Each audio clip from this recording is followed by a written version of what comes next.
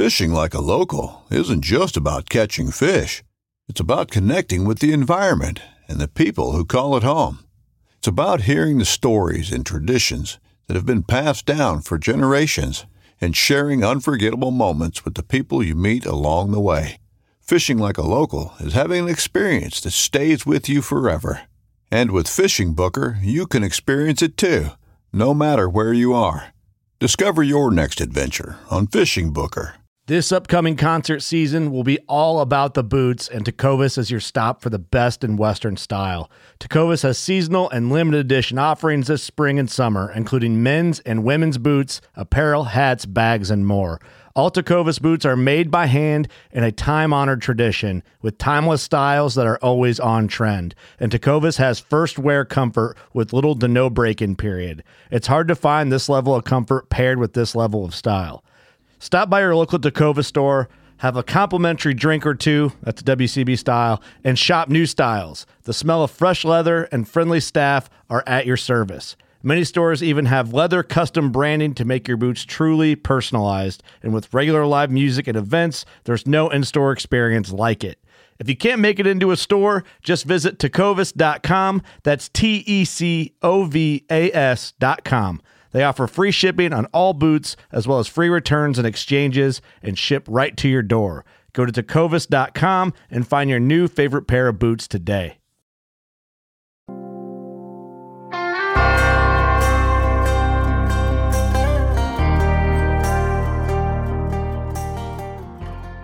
All right, thanks for listening to the Western Hunting Hub podcast. Today I got Mr. Danny Ferris on from Ultimate Predator Decoy, as well as Hoyt Bow Hunting Podcast, and a couple other little things. So, or not so little, but appreciate your time and coming on. And I've got some questions on how to use the products. So, if you wouldn't mind, real quick, introduce yourself, who you are, and kind of what you got going with Ultimate Predator Decoy.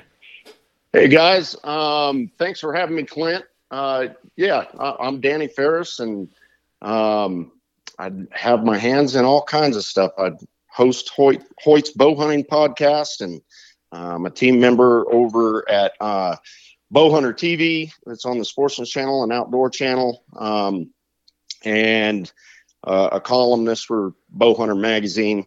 And I own Ultimate Predator. We sell, it's a decoy company, and we have a couple different lines of decoys, wind drifter decoys and stalker decoys. And I think you're wanting to talk about stalker decoys today, bow mounted stalker decoys. Yeah. First, how was your fall? Oh, it's good. 2021 COVID year was pretty good for me, man.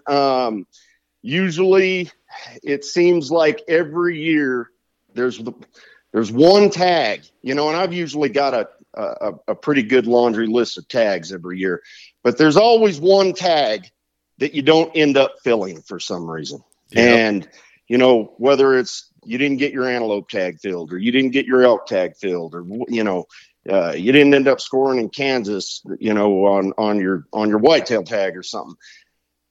I'm proud to say that in 2021, every single tag that I had, something died. Nice. Yeah, work. It was great. Yeah, that's awesome. I was on that streak, and the only reason why it didn't happen is because maybe the arrow didn't hit the animal for some reason. Yeah. That's happened to me lots. Yeah, I don't know what just didn't go where it's supposed to go. Yeah. But so I'm on my second year of using the Ultimate Predator Stalker decoys. Picked up this is my first year using the elk. I got a cow elk decoy, and then just the face head-on one. And then I've got a whitetail decoy that I don't use the antlers on, but I mean, there's a whole nother conversation, I'm sure there, but it just got the white-tailed doe, and I'm here in western South Dakota. We've got a mix of whitetails and muleys. In the Black Hills here, we've got a lot of whitetails, a lot of whitetail hunting. Out in the prairie, we've got mule deer, but prairie as well, or whitetail as well, obviously. So let's start with, I guess describe the product. That's probably the best thing. Just I don't want to talk about something nobody knows what we're just to explain the difference between this decoy and maybe another company's or like what is unique about this product. And we're obviously talking bow mounted decoys. Sure, these are decoys that you mount on the front of the bow, and you know, I don't want to take too much time doing this. You can go to our website, ultimatepredatorgear.com, and easily see them and see what we're talking about. But you know, I've been a decoy geek for a very, very long time. And I've been using 3-dimensional and 2-dimensional decoys both for 25 years probably. And you always had, you know, especially with 2-dimensional decoys, you always had the same problem, you know, and this is going way back to like a Mel Dutton decoy, using those for antelope. When you'd be sneaking behind the decoy on a stalk or something like that, and when it came down to the wire and, you know, the moment of truth, you had to draw your bow and shoot, and you couldn't always push that decoy into the ground and stand it up. Most times it had to just fall over and you had to draw and shoot, and a lot of times that animal was gone because you had to reveal yourself. Bow mounted decoys, you know, I actually started taking Montana decoys, probably at least 10, 12 years ago, 15 years ago. And I had started cutting those things up and trying to mount them on a bow sometimes for that specific reason. And I actually, I killed a big blacktail buck up on Kodiak Island one year doing that. And I was just blown away by how well it worked if you could keep that thing up while you drew the bow. Well, a couple of years later, all of a sudden this decoy pops up on the market called the Stalker decoy, and it is a 2-dimensional decoy that can be folded up and put into your pack. But when you unfold it and put it on your bow, it connects right there on the face of your bow, and your arrow shoots right through the decoy. I saw that thing and I was like, holy crap, that is exactly what I've been doing with all these other decoys, except, you know, getting out the sewing kit and cutting them up myself. So originally, the reason that I started using it primarily was because I was hunting whitetails in eastern Colorado and western Kansas, and it was wide open country, and I lost the biggest buck of my life in 2015 in Kansas, and I was spotting stalking him, and what had happened was right at the last second he saw me, and when I shot, he jumped the string, and I wounded him and lost him, and I was absolutely devastated. And for the next year, I started thinking about, man, how can I hunt these open country whitetails and get the attention off of me, or keep the deer more relaxed? Because even though I've had some really spectacular successes spotting and stalking whitetails, they're just so darn twitchy that I just hated the idea of continuing to straight up spot and stalk them, because I'd had a couple of nightmares happen as well. Mm-hmm. So that first year that I tried it, I used it in conjunction with a 3D buck decoy. So I put a 3D buck decoy out in front of me in a really visible position, and I just sat down about 20 yards from the 3D buck decoy against some cedars, and I put a Stalker decoy doe on my bow. So to a buck that was coming by, when he saw that, he saw a buck that he thought had a doe pinned down in the grass. So my whole plan was for them to mistake me for a doe in the grass. And the first time I tried it, I killed a 160-inch whitetail buck on public land. And he came stomping in on my 3D buck decoy and completely ignored me. Completely ignored me over in the grass. And I drew my bow right in his face. And I shot him at 12 yards. with absolutely no cover between me and him other than that doe decoy. And I was flabbergasted. I just couldn't believe what I'd done. So the next couple of years, I started playing with the turkey decoy and the elk decoy and more whitetails, and had some incredible success. And I actually started using them on Bow Hunter TV. And after I'd used them for a year or two, the original owners of the company came to me, and it was a partnership that was breaking down, and said that they were thinking about selling the company. And I was so impressed with it. I was like, man, I want to buy it. Yeah. and I bought the company from them. Awesome. So that's kind of how it went down, and how I got into using the decoys, and now, I've been using them for quite some time, and they're just an incredible tool that I feel like everybody would benefit from having in their pack. No kidding. So let me set the stage with an example, and let's see if we don't have time to go through elk and deer and all the scenarios. It's just not a possibility. But yeah, let's go with my elk this year. So I got that decoy because I knew solo hunting. I hunt Western Colorado, that high desert. It's pretty open country, little pockets of aspen. And so many times I'm out there by myself and I get busted, or you get them stuck in the hang up zone there, and it just can't come in. I can't get a shot. I mean, I got a sweet little honey hole that I can call bull after bull in, within 3 days. It's 8-10 different bulls that I can play with, and where is this spot? Oh, it's just down the road from you, just down the road. But all right. But I do need someone I can trust to go in there with me. I've taken one other buddy that and we had a great time, absolute great time. Yeah. But then that was the year of the 14 inches of snow in September, and the elk shut down. So that one didn't work well. I've only killed one bull in there, and that was this year. No, my dad killed a bull in there 2 years ago. And so I got this. I wake up in my camp and I just stand up, and then I look and I listen. And it's always, do I want to chase that bull or that bull? And sure. So step out of camp and I see a couple of bulls. It's early September yet. They're hanging out together, little 5-point, 4-point little guys, but one I'm glad to take. So I see these two little bulls just making their way along the open side of the hill, and they're going to work their way up probably into the aspen pocket. So I jump down to the aspen pocket. My wind is good, not great. And thinking where they'd be coming from would be a crosswind. They dropped down, of course, further to my left, and my scent was going right to the bottom of that draw, and I was not far from it. So I had the decoy on and snuck down as close as I could. And I sat there and I called for a little while, and I knew they were kind of coming, and they showed up. So the little one was first. He dipped down and he smelled me, and kind of backed off, and I got him to just chill out for a second and not go anywhere.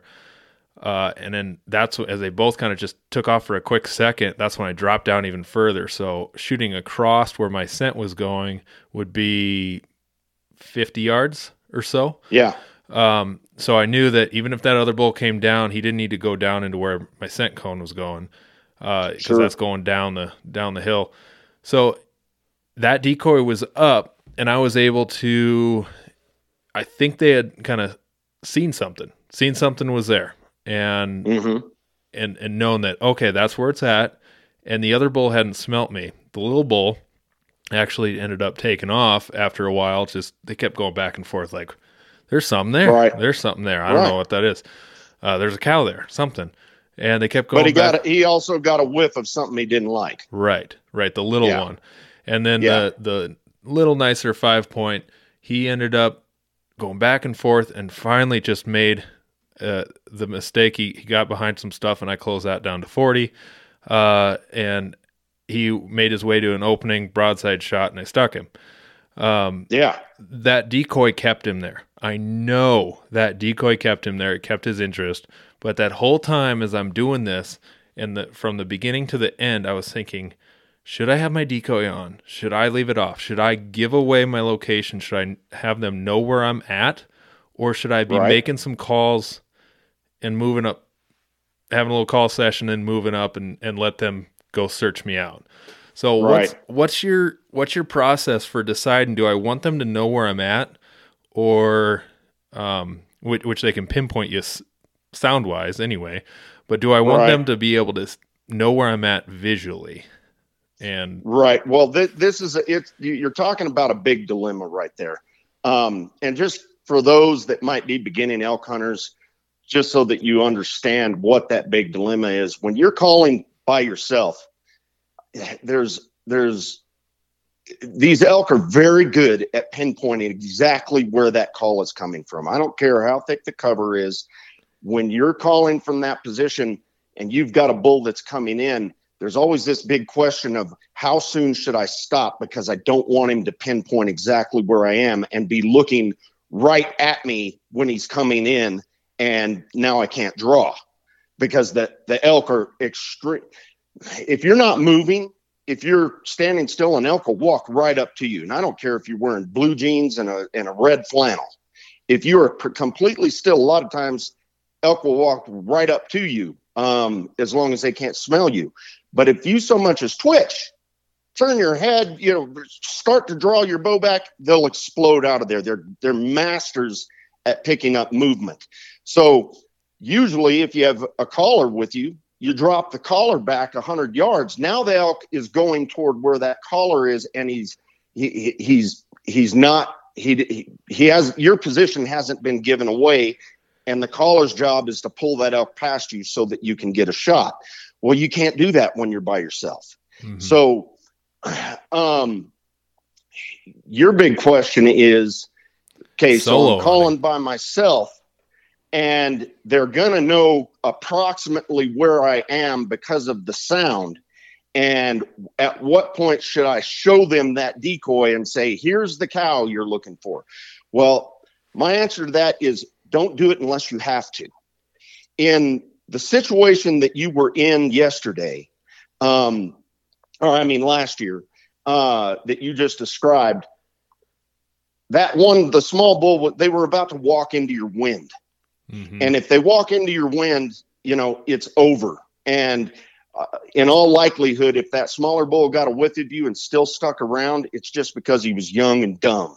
Yeah. Because an older bull, as soon as he gets that whiff, is gone. So your hand was forced. Okay. But let's say that you're in a perfect position where the wind is coming right at you. It's not an issue. And that bull is 100 yards out and he's coming. As long as he's coming, don't do anything. Treat it exactly the same as if you didn't have the decoy on. Okay. If that bull walks right up to 20 yards from you and turns broadside, and you're able to draw back and shoot him without the bull ever knowing that you were there and never seeing the decoy, fine. Kill him exactly like you would if you didn't have the decoy on the bow. Mm-hmm. You know what I mean? Yep. What the decoy is for is that just in case scenario. So now let's say that bull gets to 75 yards. He knows approximately where that call was coming from. And all of a sudden he's hitting that barrier at 175 to 150 yards where he's like, I should be seeing an elk there. And it's a smart enough, mature enough bull to know I shouldn't just go storming in there. I need to see something at this point. And they hang up. Okay. So if that bull hangs up and you can tell that he's getting to the point where I either want to see something or I'm leaving, then go ahead and show him. And as long as you've got, I don't usually hide behind things at all, ever. Mm-hmm. I usually just try to get a backdrop. Now, if I'm standing there perfectly still with that decoy on my bow and I have a backdrop, a good tree or some brush or something like that, most of the time that elk will not see me. Okay. Because I'm not moving. It's the same problem that I used to have prior to having a bow mounted decoy. I would take somebody else's 2D decoy and I would put it in a tree 15 yards off to my right and hang it up right there. Well, over and over again, I had these situations where a bull would come in and they wouldn't see the decoy. Well, it's because the decoy was completely still. And elk they're not good at picking things out if it's not moving. So with it on the bow, I can reach up and it doesn't take much movement. You don't have to take a couple of big steps for that bull to see you. I'll just reach up and take the ear on that decoy, and I'll flick the ear on that decoy at that elk. And they will, 9 times out of 10, as long as there's nothing obstructing that bull's view of you, he's going to catch it. If he doesn't see it for some reason, then try taking a small step to the side, just something.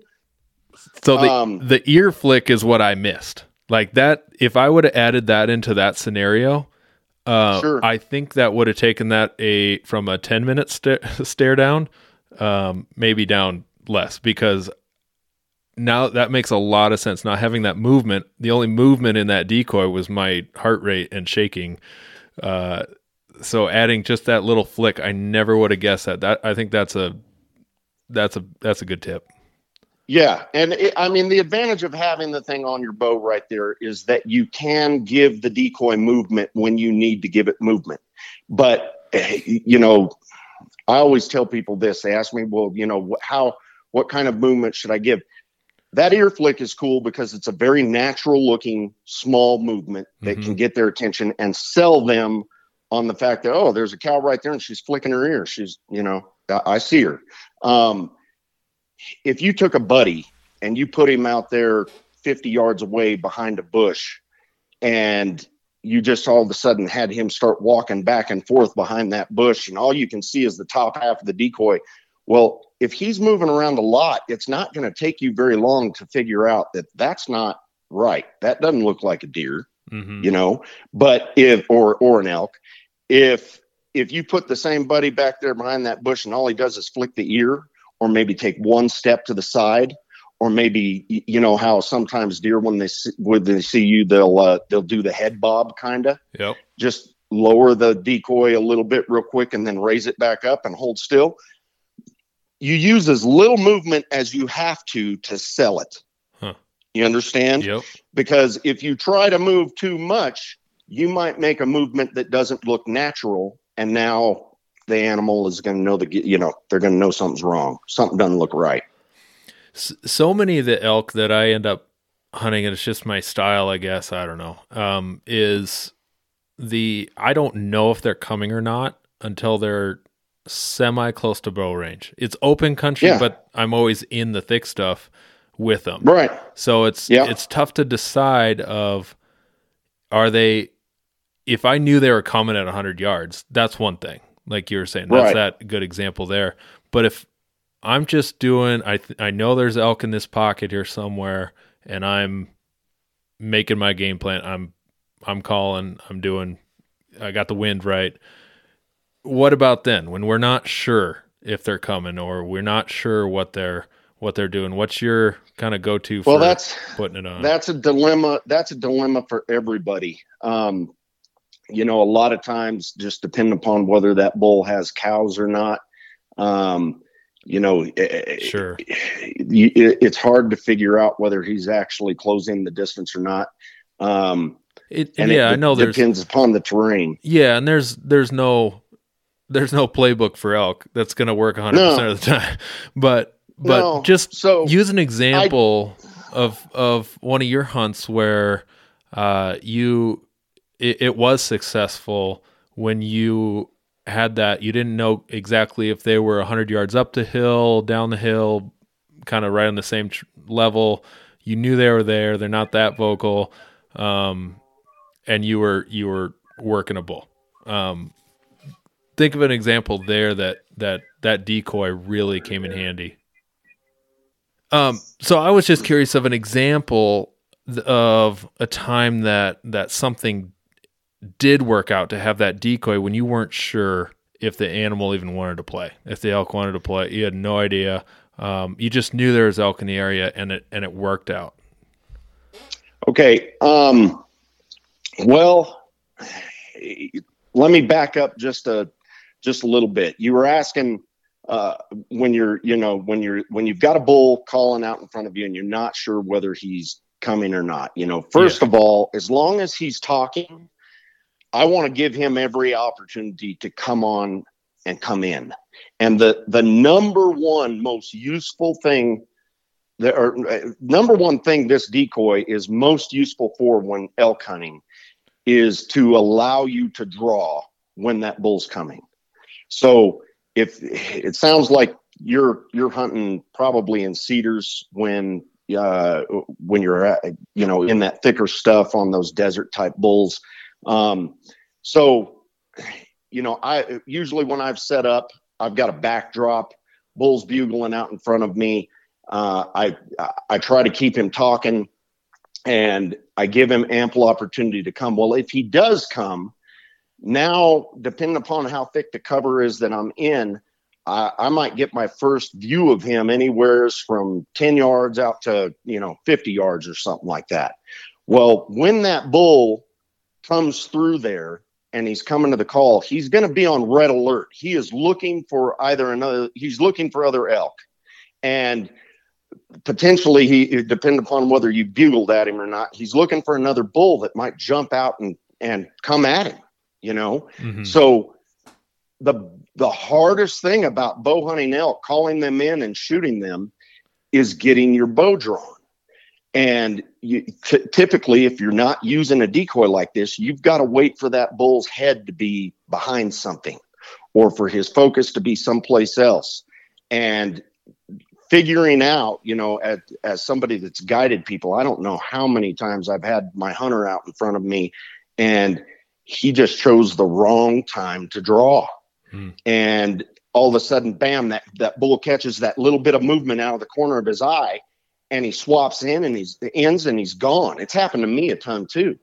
The beautiful thing about having this decoy on is that if that bull catches the motion of your draw, a lot of times they might jump, they might flinch, but they look over and they see a cow. And what are they expecting to see when they come in there? They're expecting to see an elk. So when they catch that movement they're not expecting and they look over and bam, it's a cow looking at them, they freeze. Yeah. A lot of times they'll look at you, and depending upon how far they are, they might be too far for a frontal shot. You might have to wait for that bull to give you the broadside, but they almost never turn around and bolt.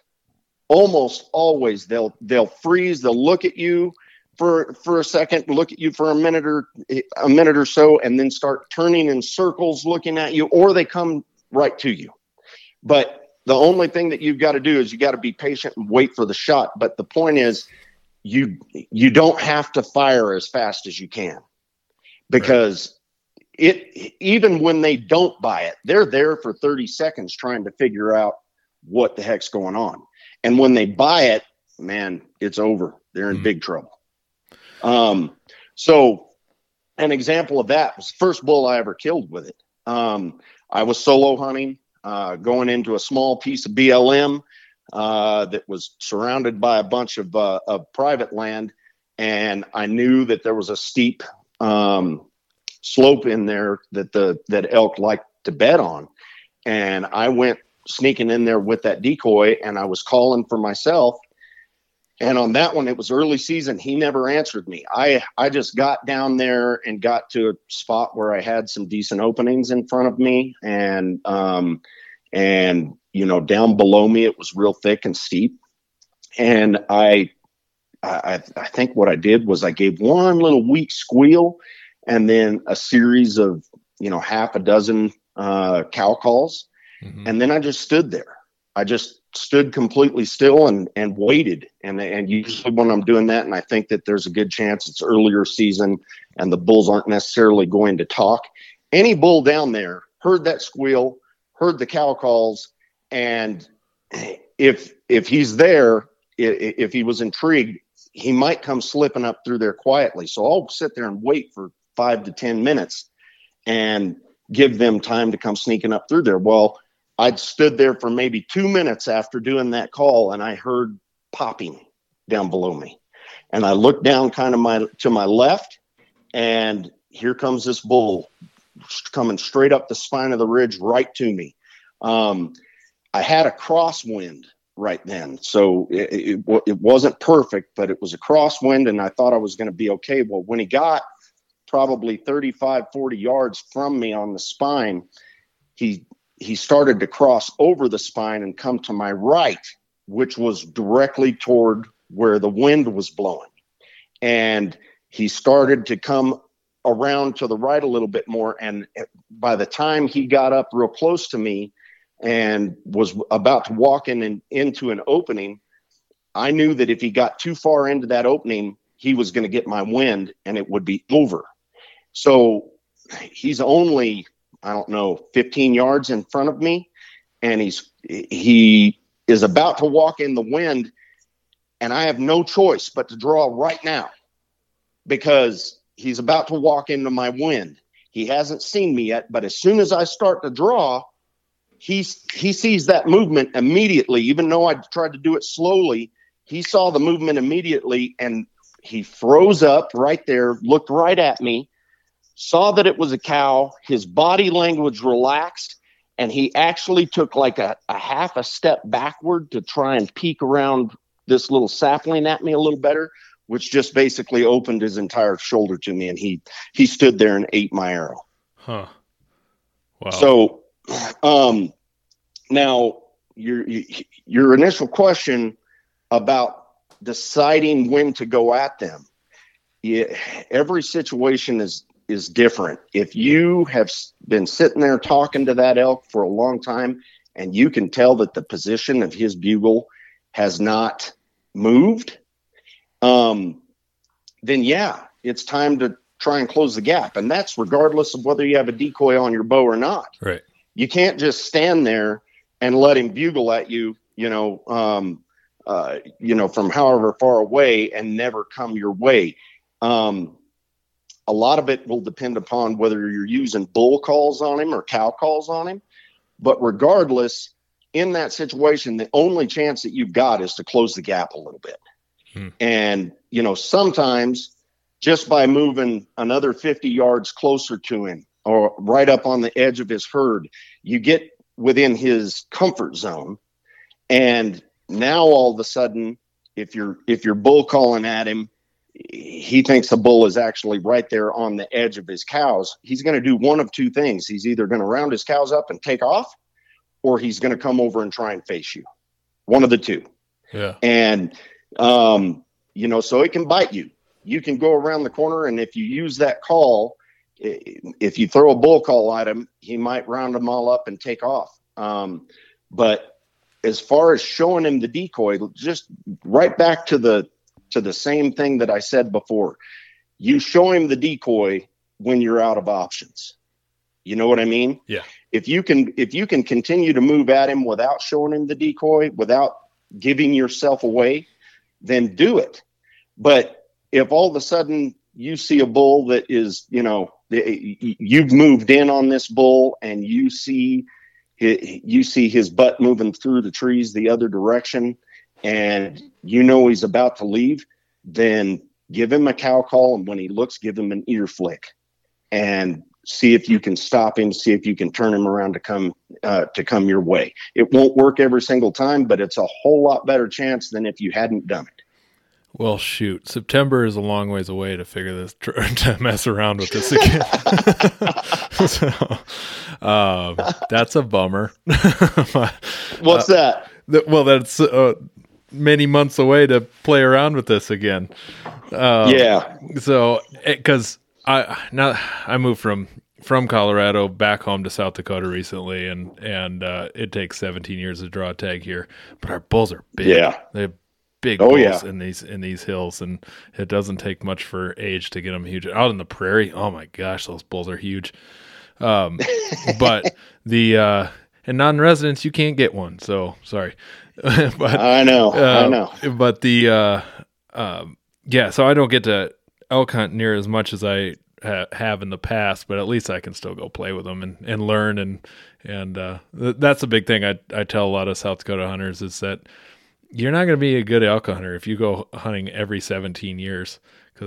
Right. You got to go to other states and play around and learn it. And there's such a learning curve to it. But I really like, probably what you've just said has really kind of changed my mindset around the decoy so much. Because I would really just throw it on my bow and walk around. I couldn't figure that out really on where I should have that on. And I do like that idea. I'll just have it by my side and it's not visible. When it needs to be visible, slip over the bow and twist down the little tie downs and it's there. So and I'll tell you right now, I recommend that unless the wind is blowing really hard and turning your bow into a kite, you can't have that happen. You know what I mean? Right. As long as I'm not facing that situation, I want that thing on my bow. Okay. And a lot of times, when you put the thing on the front of the bow and now you've got this big perpendicular thing on the front of your bow, it's hard to carry the thing around through the brush that way. So what I will do is when I'm actually moving from, like let's say that I stopped, I did a calling sequence, nothing happened.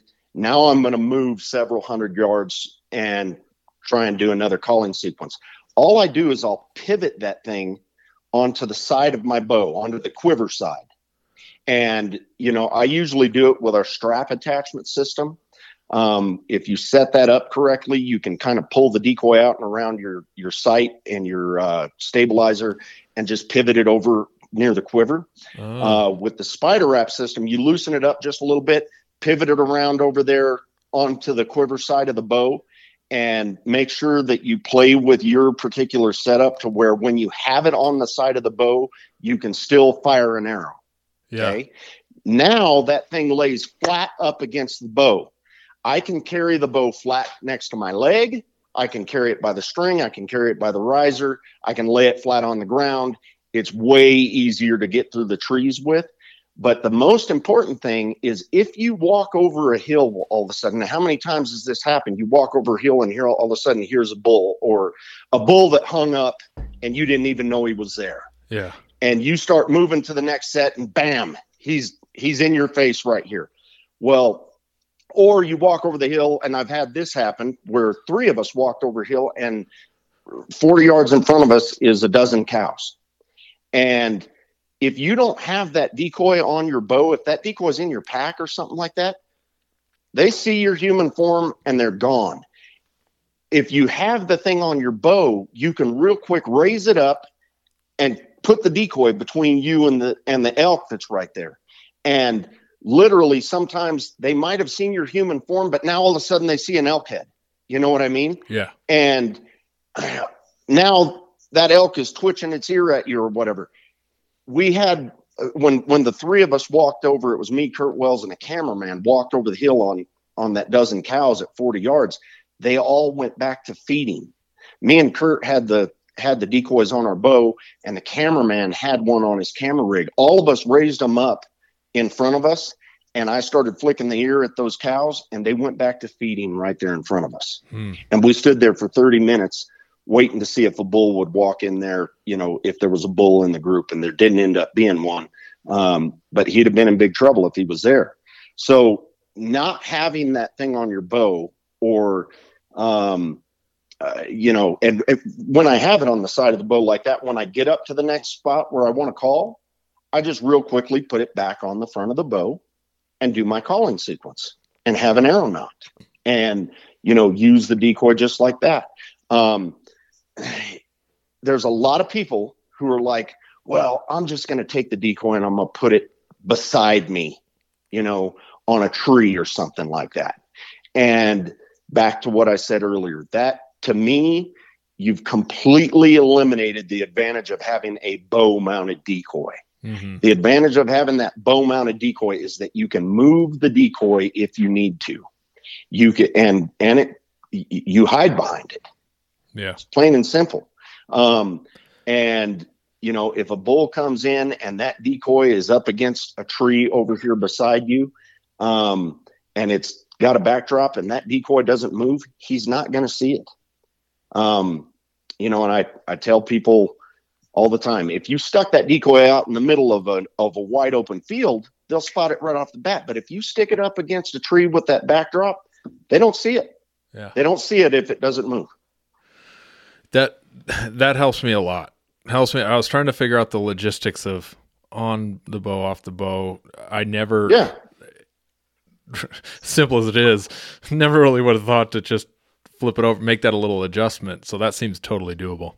And I need to make a better video about that and put it up on our website, because it is a really good trick, and it is really effective and serves a purpose. And when people ask me, well, okay, now you're showing the bull in front of you that all of a sudden popped up, you're showing them the side of your bow. You're behind the decoy. So if you're a right-handed shooter, your bow is pointed to your left. Well, if that bull is standing there looking at me, I can reach up with my right hand and pull an arrow out of the quiver, knock it. Now that arrow is pointing hard left. The only thing that I've got to do is eventually I'm going to have to point that bow forward at the bull and draw, right? Yeah. So I've got to wait for the bull's head to be obstructed. He's got to get behind something, because I'm going to have to reveal myself at some point. But as long as you've made sure that you can still fire an arrow with the thing on the side of the bow and it's not getting in the way of your arrow's flight path, all you got to do is wait for that animal's head to be obstructed, point the bow forward, draw, and shoot. Huh. Well, very good. Okay, so let's shift gears to deer. Our Hills whitetail are kind of act a little bit more like mule deer. It's not like Kansas whitetail, Iowa whitetail. It's not the same thing. They are very responsive to calling. Like in November, rattling at Hills deer is the ticket. It's the way to go. These deer just respond like South Texas deer. I think they just really respond well. So we've got that style of hunting, and then we have and any time out of that season, it's a spot and stock, which spot and stock whitetail sounds like it's not doable, but absolutely, you can do it pretty successfully. And then we have out on the prairie mule deer, that is, wide open, rolling hills, very similar to maybe some of the more rolling hills of eastern Colorado there. But there's that. How is so this? You got big whitetails out there in that open stuff we too, do. don't you? Yes, we do. Have you ever hunted South Dakota? Oh, not for deer. I've hunted it for turkeys a lot. Oh, sure. And been up but I've got a lot of buddies that hunt South Dakota pretty regular. Our turkey numbers are way low in the hills. So just if you're ever planning on a trip there, they gotta do some work yet here to get our turkey numbers in the hills back up. It's so popular, but the birds that are around are the residential ones, and there's still lots of guys coming up being successful for sure, but the numbers have dropped in the last 3 years, and it's gotten a little tougher in the hills. But anyway, that's a bummer. Yeah. But anyway, we've got what changes in that interaction with these animals despite the terrain? How does that change between elk and deer? And pick an example. I know that's a wide open question just to see some scenarios. The number one thing to know about using the decoys on deer is that it's a completely different game once you get into the rut. Okay. Right. If you're hunting early season deer, you're hunting muleys in the velvet, or whitetails in the velvet pre-rut. And they're really not into it yet. You're using the decoy for a completely different purpose than you're using it for in the rut. When you're, I say pre-rut or rut, when they're really starting to get going and actively, chase does and things like that. During the rut, you're using decoys a lot of times to bring the deer to you. Okay. And in the pre-rut or early season, that velvet phase, when a lot of people are hunting muleys and stuff like that, you're more or less using the decoy to cover you. And what I mean by that is, you put a stalk on a velvet muley that's bedded down, and what's the hardest part about doing that? When you get up to that, okay, I'm within range, I'm 30, 40 yards or something like that. Well, now at some point you've got to reveal yourself and draw the bow, reveal yourself and make the shot. If you draw the bow and pop up over the horizon, that muley sees that movement that he's not expecting, looks up, sees human form. What happens? Boom, gone. And that's a common thing out in the prairie. It's like it's hard to not get skylined with that.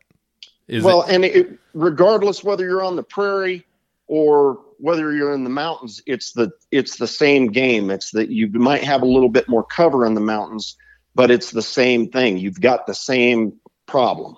Mm-hmm. Well, when you do that with a decoy on your bow, all of a sudden when they catch that movement, they look up and they see the silhouette of an animal looking at them. It gives them pause, and that pause is what gets them killed. Okay.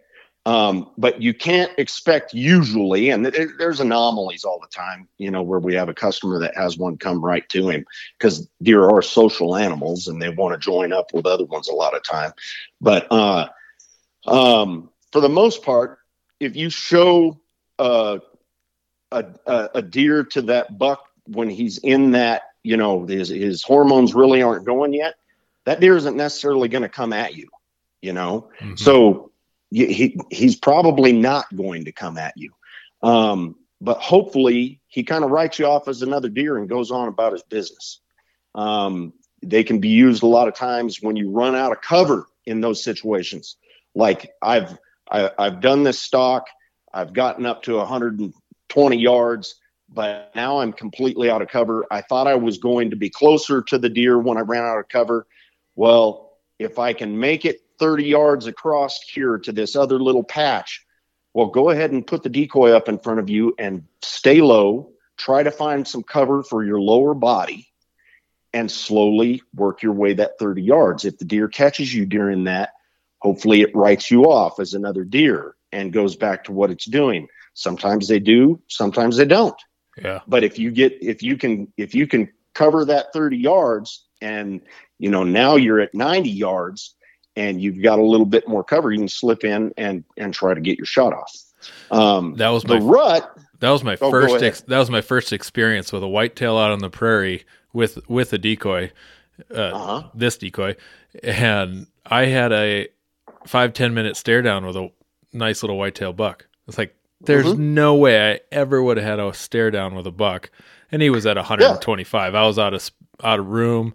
Looking back how he did take off, but because I couldn't quite come over the little rise there. What I would have done now is probably just disappeared off the rise, come around a different direction. And I bet he would have just hung out back where he was at. But and what I would say to do in that situation is, bam, he has you at 125. Well, regardless of what position you're in, get that decoy between you and him so that he's looking at the silhouette of the decoy and not your silhouette. You know what I mean? Yeah. Just make a real quick move to get that decoy in between you. Now just reach up, flick the ear at him and stay put. And what you're going to try and do is you're going to try and wait for that deer to say, okay, that's just another deer, and go back to what he's doing. As long as he is staring at you or whatever, other than reaching up and flicking that ear a little bit, I wouldn't do anything. Don't move away. Don't make any move whatsoever until he puts his head down or appears to be losing interest. Okay. Yeah. You know what I mean? I was at a total loss. I was like, what do I do? Yeah. What do I do right now? Huh. Yeah. Okay. It's a dilemma for sure. But and that ear flick, I think, is the key. Just that. Well, the ear flick helps out a lot because it's a very natural small movement. Mm-hmm. When you take a big human step, now all of a sudden you have a levitating deer that they're looking at. You know what I mean? Yeah. Yeah. And that ain't natural at all. So you just got to try and look at the situation from the other animal's perspective. Yeah. Okay. So then you were saying the deer in the rut. What? Now, deer in the rut, it's a completely different game. Okay. And it's a very different game for mule deer versus whitetails as well. Now, even though your whitetails up there in the hills don't act exactly like they do out in the prairie or in the Midwest, they're still whitetail, and Right. They still do some things exactly like all other whitetail. One of the primary differences between whitetail and mule deer is that a whitetail, when he's rutting, he wants to go find a hot doe, and he wants to go pin her out in the middle of nowhere, just him and her. And he will chase her and chase her and chase her till she submits, and he wants to be away from everyone else. And then once she submits and gets tired of running around, he will sit there with her for a day and a half and breed her over and over and over again. And once he's bred her enough times to where he feels like he's done it for that 24-hour period or however long it is exactly. I'm not a biologist. It's about 24 hours or at least 24 hours. Then he leaves her and he goes looking for another hot doe. So he'll, if you've got a field down there where all the does hang out, that buck's going to pop up back there trying to find another one that's ready. And he's going to work her like a cutting horse, and he's going to push her off into the middle of nowhere and breed her again. A mule deer, when it's rutting, doesn't try to separate that hot doe. They kind of stick right, the group of 10 does in there, one of them is hot. That mule deer buck will go over there and hound her and run around with his nose up her butt, but they will end up doing their breeding right there near where that doe group is. They don't necessarily run them out into the middle of nowhere and pin that one doe down. Okay. So when you're sneaking up and trying to get a shot at a rutting mule deer, there's usually multiple doe eyes around that rutting mule deer. Okay. Yeah. When you see a whitetail buck that has a doe and he's got her pinned down, you've only usually got one doe that you're contending with, which makes whitetails very susceptible during that time. It's a lot harder with a mule deer. So before we got on this call, you were telling me that a lot of times you're using the whitetail without the antlers on it. We've got a accessory set of antlers that you can put on the decoy, and now your decoy is a buck, or you can take them off and run the decoy as a doe. In that situation, if I find a whitetail buck that has a doe bedded, pinned down, I will put the antlers on the decoy, and I'll start stalking in on where I know that buck has that doe pinned down. And a lot of times it's in brush or weeds or a fence row or something like that. And I don't necessarily try to stalk all the way in on him. I get as close as I think that I can without blowing him. And I try to make sure that that's at least within earshot. And once I get to the point where I feel like, okay, this is as far as I'm comfortable going without potentially spooking them or giving away my position, all I do is kneel down, and doesn't take much cover at all. Kneel down, pull out a grunt call, and start grunting at that buck. Now, when that buck stands up and sees, number one, when he hears a grunt, he's like, oh crap, I've got this doe. She's hot. I've got her isolated here and I'm breeding her. And all of a sudden I hear another buck. He's grunting right here. Well, when he stands up and sees that other buck, his reaction is going to be one of two things. And a lot of times it depends upon how dominant he is. A dominant deer is going to come at the other buck and try and scare him off. A not so dominant deer might try to chase his doe out away from that other buck because he doesn't want to get his butt kicked and his doe stolen. You know what I mean? Yeah. So it's kind of cool because the older and bigger they are, the more likely they seem to be to come over there to try and chase you off. And, I couple of years ago, I killed the biggest buck of my life. It was 170, low 170s buck that literally was in a weed patch on a doe like that. I snuck up to 40 yards from where I thought that he was. I couldn't see him because the weeds were so deep. And I just knelt down and started grunting on that grunt call. And it took me 10 minutes to convince him to come out of those weeds to see me. And literally he was grunting back and forth to me for 10, 15 minutes. And finally the thing came walking out. He walked out to about 20 yards. I didn't have a shot because the weeds were covering his vitals. He looked up and he saw, I actually had me and a cameraman, but he saw both of us, and both of us had deer on, and he saw a buck and a doe, and he walked right out of those weeds, and I shot him at 16 yards with his ears pinned back. And it's, I don't know how many times most whitetail hunters have either been sitting in a tree stand or driving down the road, and they see that situation where a whitetail buck has a doe pinned down, and they either try to go in there on foot and get spotted at the last second. You know, in that situation that I was in, if I grunt at that buck and he stands up and I don't have a shot and he can see me, he's gone. Well, if he looks over and he sees a buck like he's expecting to see, it's a completely different game. For the mule deer, you know, I'll just give an example. I killed a 200-inch buck year before last. He had 3 does with him, and it was December 1st. So it was right in the middle of, getting toward the end of our mule deer rut here in Colorado, but he was still rutting. Mm-hmm. And one of those 3 does, I watched him down there with those 3 does, and he had his nose up her butt and was tagging her around. I waited till they all 3 bedded down. The 3 does and the buck bedded down, got the wind right, came around the other side with a mule deer buck decoy on my bow, came up over a little berm that was between me and the deer. And when I popped up over it, the buck was at 60 yards. And it's funny, when I first started using these decoys, I always thought I needed to do everything through the shooting window of the decoy. I needed to keep my entire body concealed behind there. That's not true. A lot of times they're so focused, this includes elk, they're so focused on the silhouette of that head. As long as that head is up there above your head and they can't see you, I just poke my head out to the side and range, and then come back in behind the decoy. Okay, that's good. And that's exactly what I did. I poked my head out, ranged him, and the crazy thing was he was laying there in his bed, and he saw me come up over that berm. All he did was turn his head and look at me.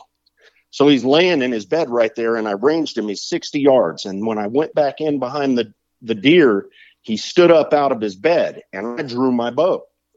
And he was quartering to me a little bit, 60 yards, and there was a little bit of wind, and I was trying to steady the bow and just getting the pin on him and thinking about shooting. And all of a sudden it dawned on me, it's like none of the does stood up. They're all just laying there looking at me, and the buck is the only one that stood up, and he's not going anywhere. Like 60 yards, I'm capable of making a 60-yard shot, but with him not going anywhere, there's no reason for me to try and make this shot that, is a little bit longer and an angle that I don't necessarily think is perfect. So I let down, and that buck stood there for probably 30 seconds, and he kind of looked over at his does, looked around, looked up at me, and he starts licking his lips.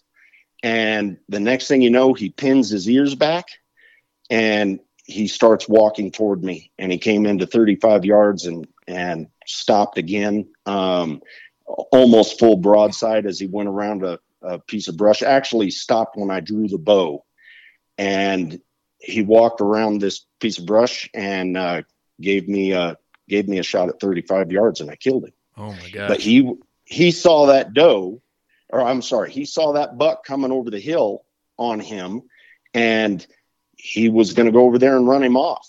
Now, the reason that I'm a huge advocate of using the antlers in that situation is specifically because if he's got a hot doe laying 5 yards from him right there, and I show him a doe decoy over here at 60 to 100 yards, he doesn't care about that doe. Right. You know, he's got a hot doe right here. Why is he going to get up and go over toward that doe or mess with her at all? All you're doing is giving him, making it so that maybe that doe gets nervous about your decoy, maybe the buck does, and spooking. However, if he sees a buck over there that all of a sudden pops up, it's a much different situation. Now he perceives it as somebody that could come down here and take his hot doe that he's got laying next to him. Do you think you use the antlers during the rut way more than with just the doe? Way more. Okay. Way more. Well, I don't even have them. I'll have to get those on the way. Yeah.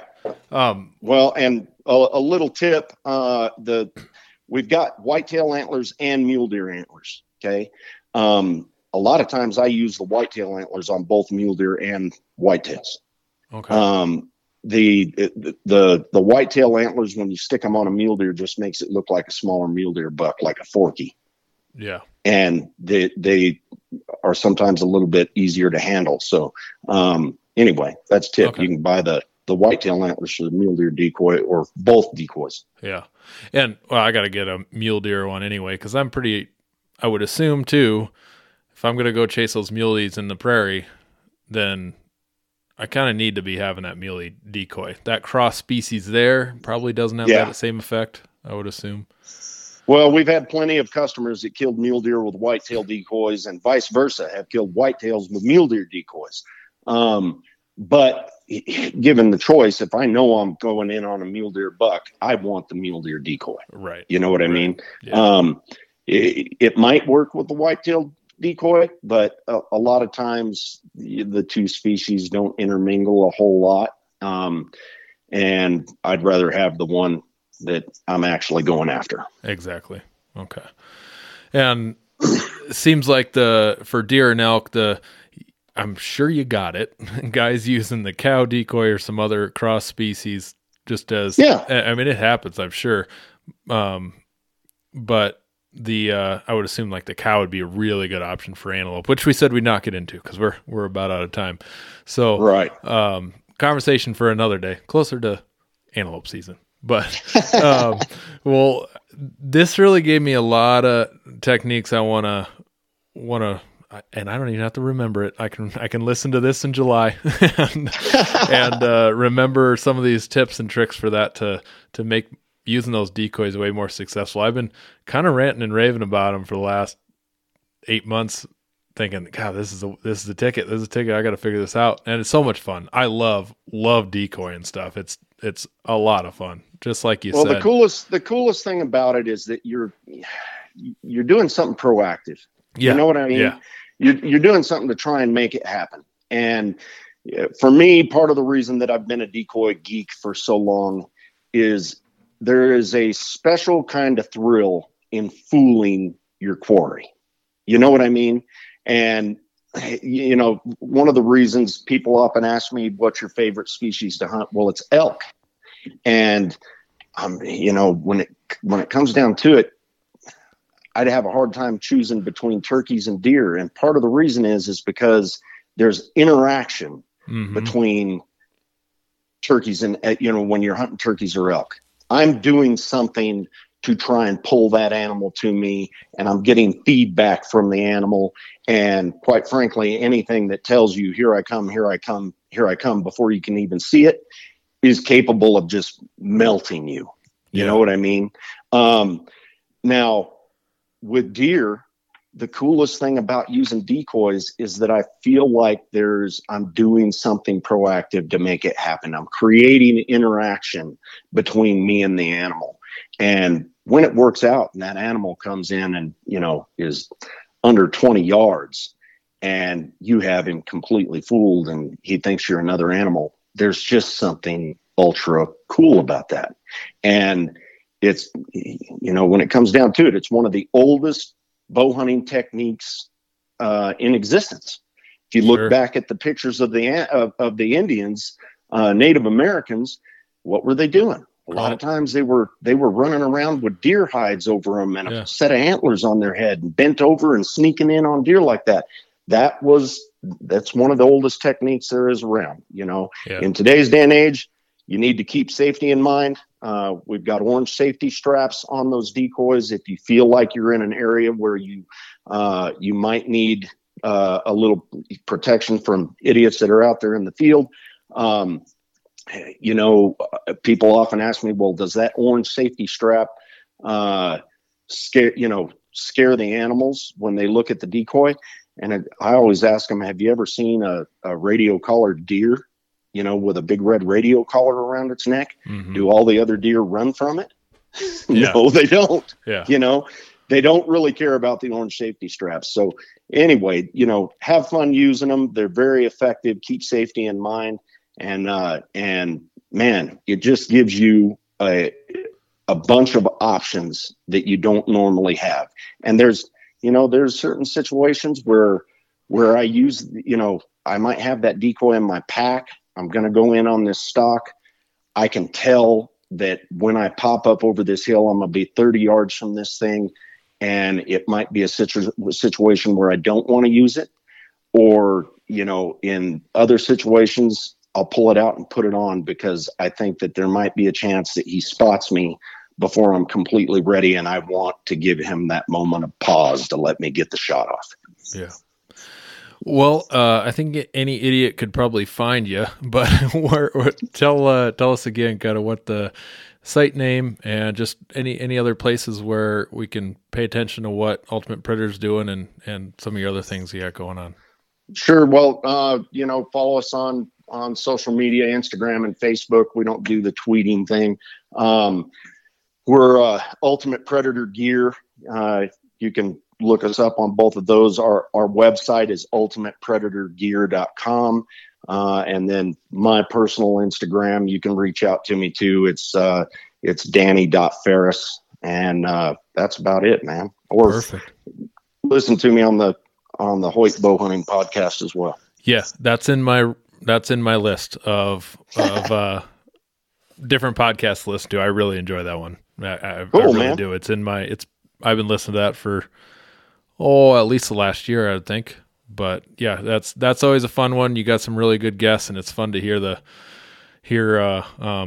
some successful hunters and what guys are doing to put some big animals on the ground or any animal on the ground. So well, we appreciate it, and I appreciate you having me on. Yeah, thank you so much for your time, and I'll stop hitting record, or I'll hit the end record button here in a sec, but hang out just for a sec. So, but yeah, thank you so much for your time, and we'll talk to you another time. Yep, appreciate it. To the land, but it ain't my ground. This is God's country.